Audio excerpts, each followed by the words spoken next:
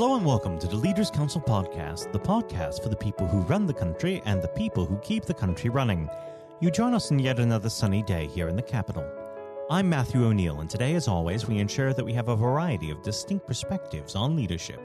First, we're joined by Alice Edgcumbe-Rendle, Director of Edgcumbe Tea and Coffee Company, a specialist provider of coffee, tea, and related products to the hotel, restaurant, and catering sectors. Alice, hello. Hello, good afternoon. Good afternoon. Thank you for coming on the program today. Now, normally we'd get straight into the subject of leadership, but considering the ongoing COVID outbreak, we should start there. Obviously, COVID-19 has had a massive impact on the economy at large and businesses all around the world. None more so than hospitality, travel, and catering. How has this affected yourselves?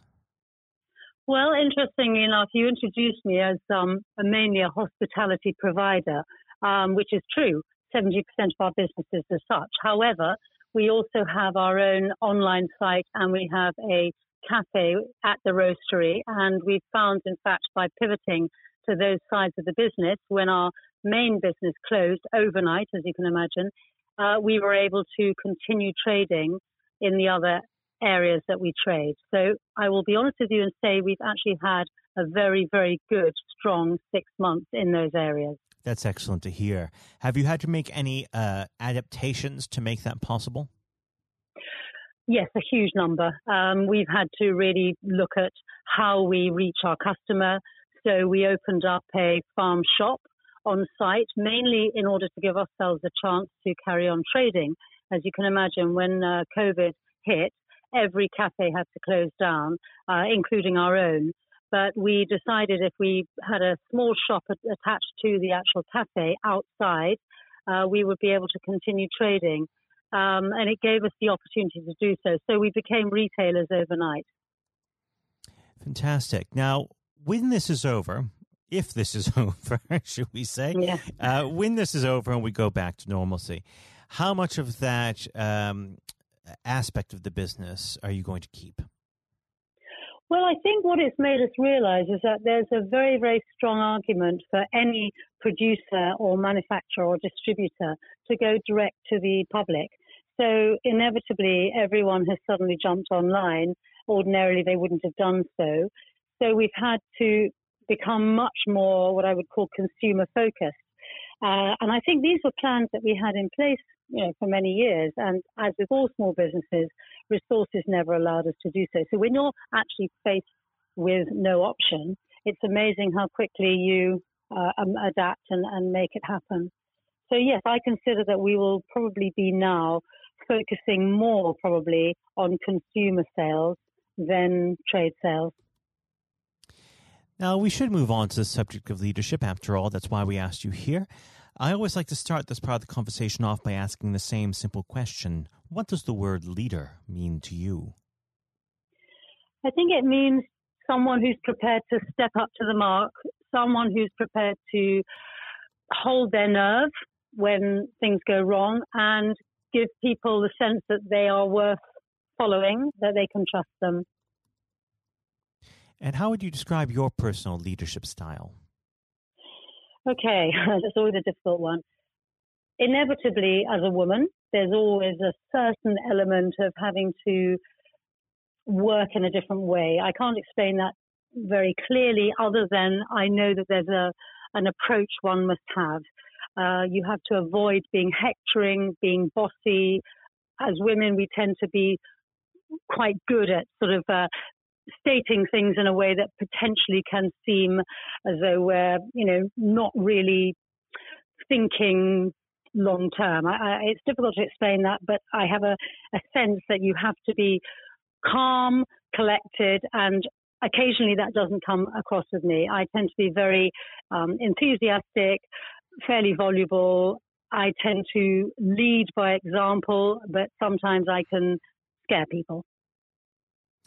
Now, of course, everyone has a different path to leadership and a different way of being formed. How would you say you were formed in the path you're on? Did you have a particular role model, or have you been shaped more by circumstance? I think I've been shaped by both. Circumstance, because as a woman, a working woman, I have 4 children who are all now grown up. I always had two jobs. So circumstance meant that when I first started out working, I went into advertising, loved it, excelled at it because it's a very sociable job.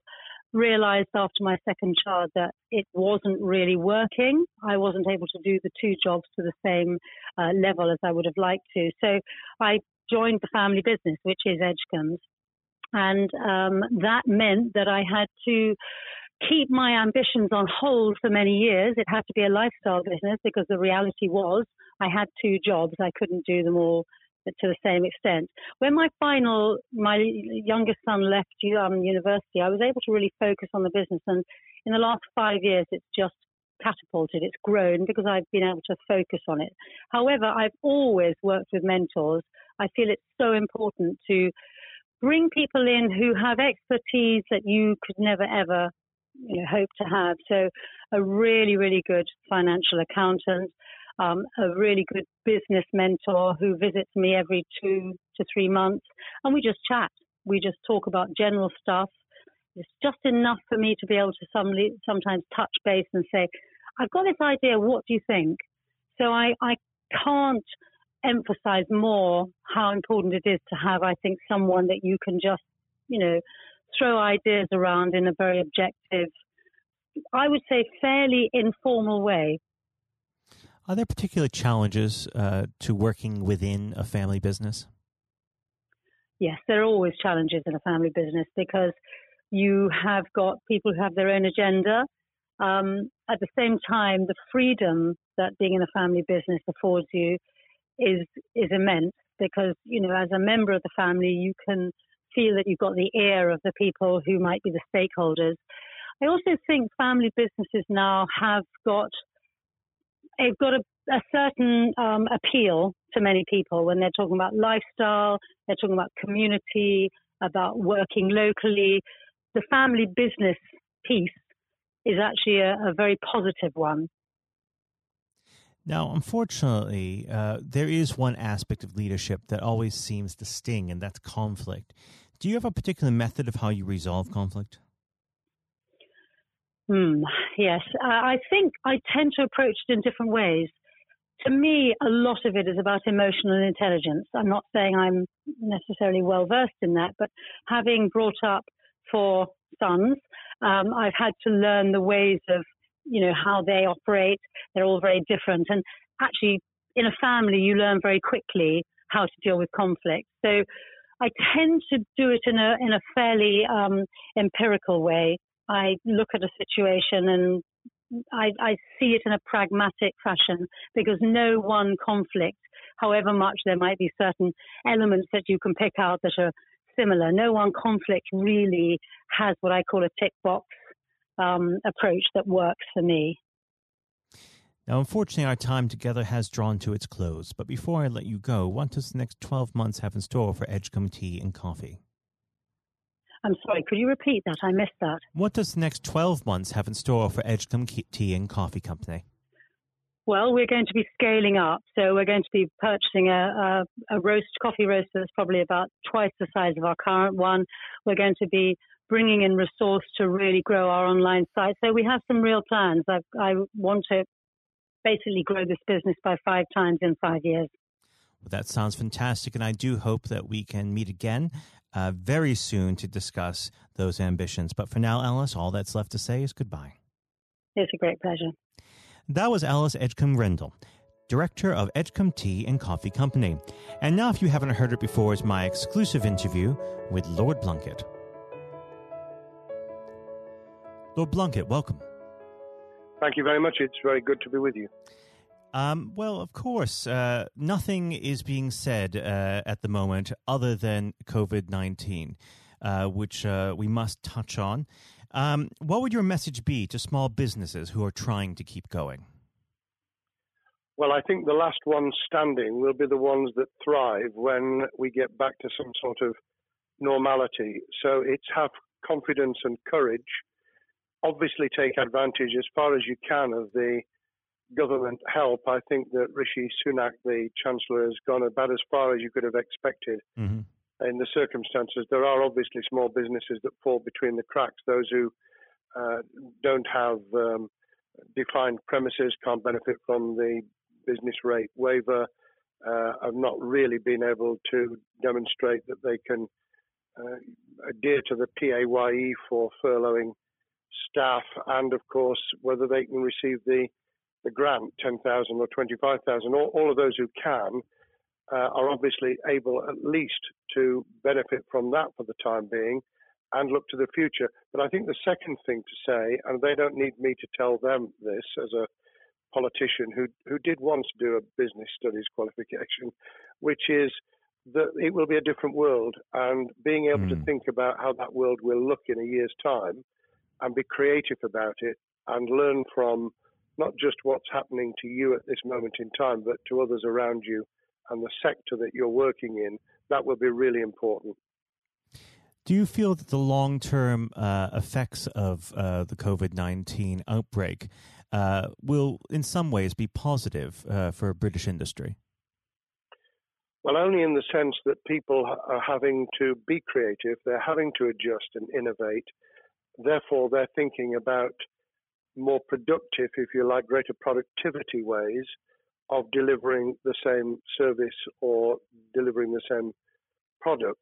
And in that sense, I think we'll have temporarily at least very much higher unemployment than we've become used to, but we'll probably have a burst of productivity, which will help with the recovery. Whether it will help with the inequity of the way in which our economy is imbalanced, both between services and productivity and the production of goods and services, I'm not sure. What we will need to try and do is to ensure that the geographic imbalance that exists is, as far as humanly possible, is dealt with by both the entrepreneurship and innovation from the bottom up and targeted government help, which will still be needed. And we are now in the throes of the kind of borrowing that we saw back in 2008 to save the banking and economic system. We're having to do that to save the whole of our productive business and commerce, and I think that will have to be sustained for some time. Do you feel that people will take a second look at global supply chains in the wake of this outbreak? I think there's going to be much more creative ways of using local supply and linking up inside sectors much more effectively. And I hope that the Leaders' Council will be able to play a part in that, in the sense that people who have something in common, a synergy in terms of what they're delivering, whether it's a service or whether it's manufacturing or whatever, will be able to see that there's a good outcome from knowing the sector better, linking with people, not just geographically, locally, but those in this country who may not have been on the radar in terms of what they produced for the supply chain. And of course, ensuring, because there's quite a lot of fraud going on as we speak with people getting into cyber attacks, that they'll also take account of going into the cyber security side effectively as well. The more we are online, the more people who are working from home, the more vulnerable those businesses and their supply chain become. And that's something to think about as well. How important is strong leadership at the moment? Well, I actually think that it's brought to the fore leadership in a whole range of areas, from obviously government itself, and there's been ups and downs with the Prime Minister's severe illness, but all the way through the public and private sector. People have, to use the jargon, stepped up, and they've shown local, regional, national level the kind of leadership that Britain historically was very good at. Regrettably, we've not seen the same on the international scene for all kinds of reasons, but maybe we will in future. So I think out of this will come experience of people who have seen an opportunity to do good, as well as seen an opportunity to provide a good service or goods, including, for instance, shortages for the health and social care system, the food chain and the like. But also, I think in terms of seeing the synergy between the private and the voluntary sector and using people's commitment to each other in a very positive way. I'm not sentimental about this. Things will revert. But actually, I think there's a kind of moment of moral judgment of people feeling that they've got a role to play outside the immediate survival that they're engaged in. And if we can hang on to a little bit of that social responsibility, that will be a very positive outcome. Absolutely. Now, what's your broad view of how the government is responding to this? Are you broadly supportive of their measures? Well, it may surprise people to hear that I have been very supportive. Of course, there's been legitimate criticisms about the speed of response on protective equipment and on issues relating to testing. But my own view is very similar to the challenge that was made to the Prime Minister of Italy when people said, why didn't you close Italy down faster? And he said, a fortnight before we did it, I would have been considered to be a madman and nobody would have agreed to do it if I'd tried to move too quickly. And I think that's something that we need to reflect on here in the UK. We may have seen the signals elsewhere across the world and taken them more seriously at the time. Hindsight is a wonderful thing, but as someone who's had his life in the opposite political party to the present government, I think that with some hiccups and mistakes, they've not done a bad job in what has been incredibly difficult circumstances. And you're absolutely right. In a liberal democracy that we live in, it's very difficult for people to swallow orders given to them from government. Well, the UK and the US, and to some extent the Scandinavian countries, have a very different history and therefore interest in maintaining the freedom to decide and the persuasion and consent that's required. Those countries that have experienced one way or another totalitarianism over the last century have a slightly different way of coming at this. I don't want to exaggerate it, but I think that that's why getting the balance right of getting people to go along with what you want them to do in their interests as well as the nation as a whole is a sensible, proportional balance. And I think we now need to adjust to the coming out of the crisis gradually, readjusting to recovery in the same way. Now, something you've mentioned recently on this balance is the police overreach in the enforcement of the COVID-19 structures that have been put in place. What have they done right, and where have they gone too far?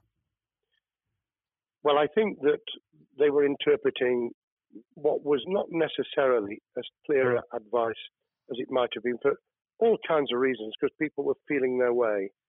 I think what's come out of it has been a demonstration by local police services in some parts of the country that they could get people to do what was needed without the heavy hand of drones overhead or people being told that they shouldn't be walking in the street, because this was all about self-isolation, not incarceration. It was about getting people not to pass the infection on to each other and therefore to provide distance rather than to make our lives a misery.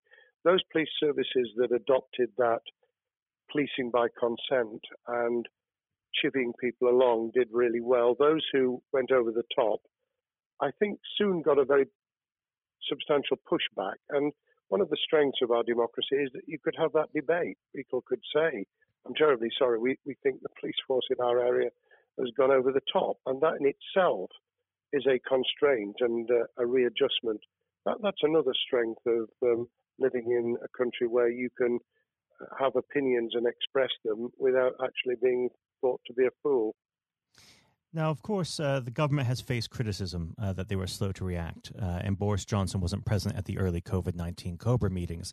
Now, Number 10 has claimed that this is normal practice. The health secretary often chairs COBRA meetings related to health.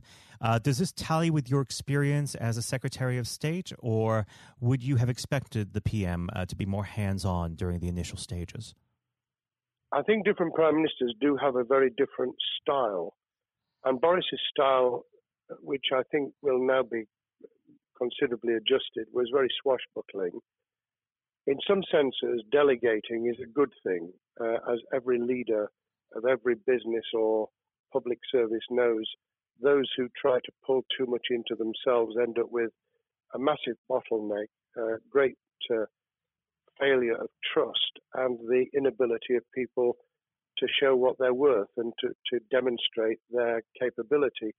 So I'd be very wary of jumping in and saying he was wrong to delegate the essential COBRA meetings. What I was surprised about was that he didn't chair the first couple, because my experience with Tony Blair for the 8 years I was in cabinet was that Tony was a great delegator, but he would get a grip to begin with, watch what the difficulties were, and then give people direction and confidence to be able to get on with it.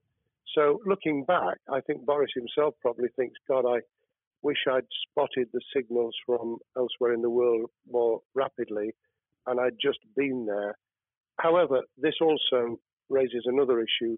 All of us in positions of leadership need good teams around us. I think after this is over, he will be assessing those who really did step up and those who demonstrated their inadequacy. I think we'll probably end up in a year's time with a much stronger cabinet than we have today.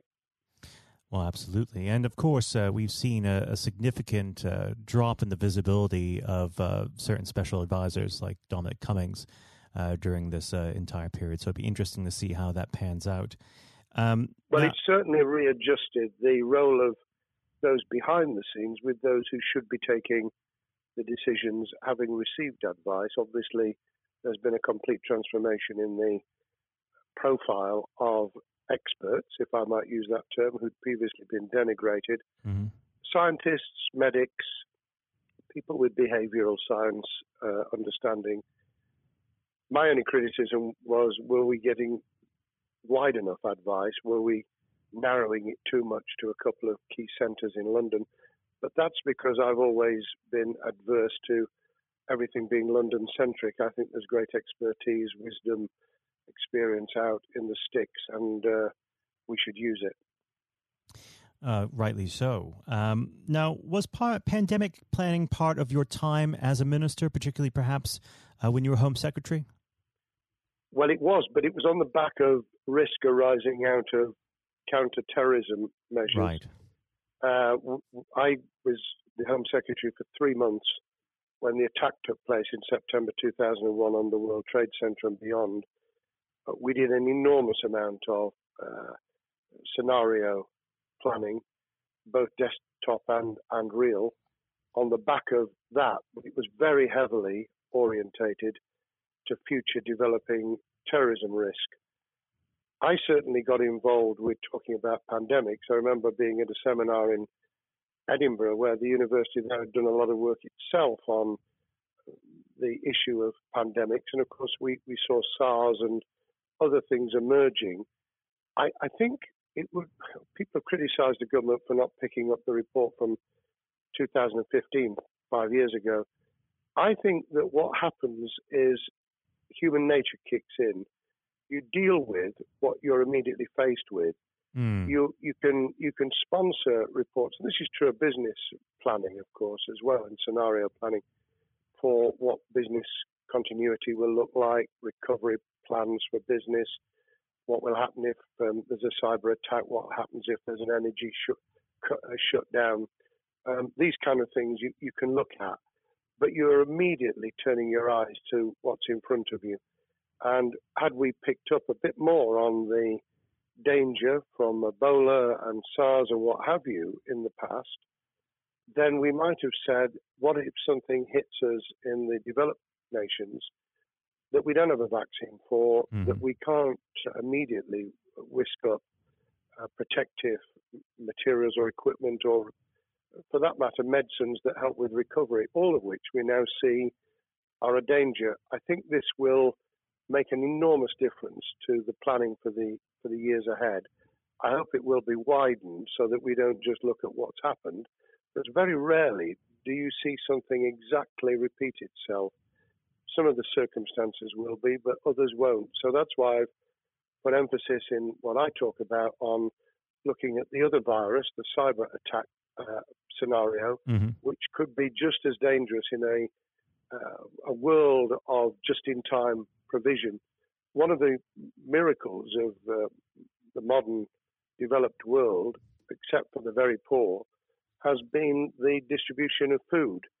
A lot of it on computerized, technologically advanced systems. If that were to come down, we'd be in real trouble. So I think we need to think those sort of scenarios as well. So have a full plan across both sectors, biological warfare, pandemics, and cyber warfare. Yes, and to do so on different levels. I think, again, thinking global but acting local, we need a lot more to think about what would happen if something took shape that actually broke down those national and global chains and how we would cope. And without, obviously, we've got enough fear and anxiety to last a lifetime. Without creating even more anxiety, we can think about those things for the future in a more rational way, I think. Now, aside from the physical threat of the virus, one of the things that people are vastly worried about is the effect on the economy, not just national economy, but also the world economy. Now, it has been said by certain parties, and I'd like to garner your thoughts on this. Is there a danger of the effects of the lockdown being even worse than those of the virus? Were it be prolonged, I fear that balance would tip the other way. It is about proportionality. It is about balance. It's the wisdom of Solomon, really, to get the moment right when you start to move and then to move quickly. There's no doubt whatsoever that we are stocking up, not just on the economic and employment front, which will be devastating enough, but on the health and social well-being front, enormous challenges, and they will need careful handling because there's a lot of people whose lives, for a variety of reasons, are at risk in the future on a scale that we've been dealing with over the immediate handling of the pandemic, concentrating really hard on those affected by COVID-19, those sadly who have died or been seriously incapacitated. That will roll over into the economic, the social, the mental health and cultural well-being of the nation, and that will need all of us to pull together as well. Absolutely. Now, do you believe the government's doing enough for business? I think that the speed of reaction once the scale of the pandemic was clear was very good. I've praised Rishi Sunak for his action. Remember, a chancellor who only just come into office was planning to deliver the budget in the middle of March and has had at least three equivalent budgets since. I think he's handled it very well. Understandably worried now about what we're doing to our economy. The level of borrowing is sustainable because of low interest rates, but it reaches a point, of course, where it tips over so that you can't then do the kind of structural investment requirements that the government were laying out before and in the March budget. And those will have their consequences as well as a planned payback over many years. I think we've learned something over the last few months. We needed to take immediate action. We don't want another round of austerity equivalent from 2010 through to 2019. I don't think the nation, on the back of what's happened and the challenges we have, could take that. And therefore, we need a different plan, economic plan, over a much longer period, just as we did from the Second World War all the way through to 2002, when the final American loans were paid off. Now, of course, one thing that's on everyone's lips, how much longer do you believe that the lockdown can go on for? I believe that we need to be substantially back in action as an economy in June. This obviously is led in terms of places where people would meet in large numbers, having to adjust to the fact that it will be longer for them. And sadly, that will involve business closures. It's why the Chancellor extended the furlough scheme to the end of June. Mm-hmm. But unless we get things moving in June, I think we'll run into the summer where all kinds of services and industries will have a chain reaction effect. And what happens with one will then have a major impact on another. And then you get the skittle effect where things get knocked down that you hadn't perceived were going to be affected. So I very much, if I were in government, and I always think of things in that context, what would I do if I were in government? I would be on the side from the second week in May, on the side of the hawks in terms of saying we've got to start moving, and we've got to do so with the collaboration and cooperation of the public who have got the message, who did behave, who responded magnificently. Let's try and get back, perhaps, doing things differently for a time, but substantially getting back to business as usual. And unless we do that, then those areas that can't and wouldn't expect to be back in action immediately get pushed further into the middle of the year and the autumn, and then they become unsustainable. Now, of course, one of the other major developments we've had recently are the changes in the Labour Party. So if we could just speak on the Labour Party for a while. This might sound like an obvious question, but how does Sir Keir differ from Mr. Corbyn? Well, I'm biased because I believe the Labour Party has come out of 4.5 years of a black hole of a nightmare, where it neither represented a credible opposition nor an electable government, and the combination was to let those who supported the Labour Party and needed some of its policies let them down very badly. Sir Keir Starmer both is a highly intelligent, professional lawyer who, as Director of Public Prosecutions, led the service well, had to take difficult decisions at a time of austerity, understands the world beyond Labour members, but has been able to do business with those who originally supported Jeremy Corbyn and was able to command support from them. His creation of a balanced shadow ministerial team has been very encouraging. I supported Lisa Nandy, who he's made shadow foreign secretary, because I thought she understood the north of England and the disaffected former Labour voters. But I believe that Sir Keir has taken on board those who have something really sensible to offer. And I believe he will be both a great leader of the opposition. More importantly, he will then present himself as a credible alternative Prime Minister. And all governments need an alternative government at their shoulder. It was true of us from 97, and it took the Conservatives some time to recover and to get to that position, but they did, and the Labour Party will, and that's crucial for our democracy. All of us need to understand and appreciate that a living, breathing, functioning democracy requires a credible, confident, and in many ways supportable opposition, as well as a government that we clearly want to do well, because none of us want, as we didn't with the COVID crisis, none of us want the government to fail. We want to see our economy recover. We want our social well-being to be taken into account. We want to overcome deep-seated inequality and poverty.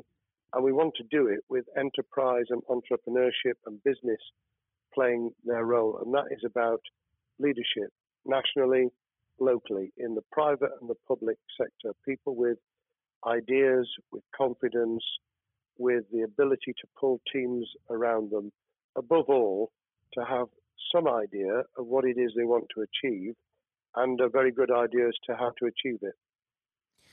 Now, of course, one of the biggest problems Sir Keir is facing will be tackling the party's anti-Semitism problem. There has been a recent internal report that has been quite damning. What's your response to that report, and what does Sir Keir need to do in response?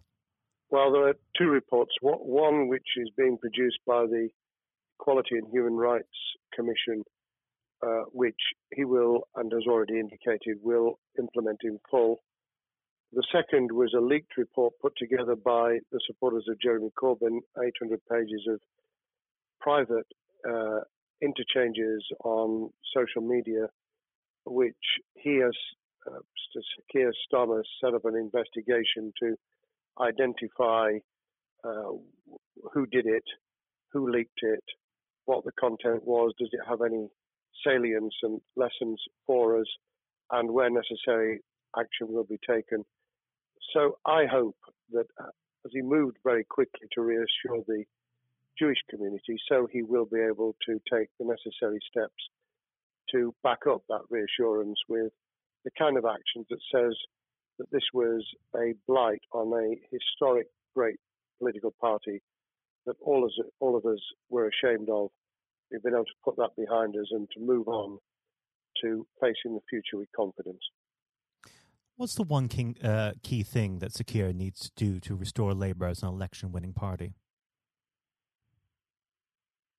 I think Sir Keir Starmer's major challenge is to convince sceptical voters that Labour has not only reverted to a party that they can support because they can see it acting, developing, presenting as a credible alternative government, but also that the lessons have been learned from the fiasco from 2015 onwards. In other words, there have to be very clear signals of substantial change, not just the right words, not just reassurance that we're not going back to some of the crazier policies, but actually that we've understood why the electorate rejected those policies so substantially in December 2019. If people get that message, they'll understand that the Labour Party has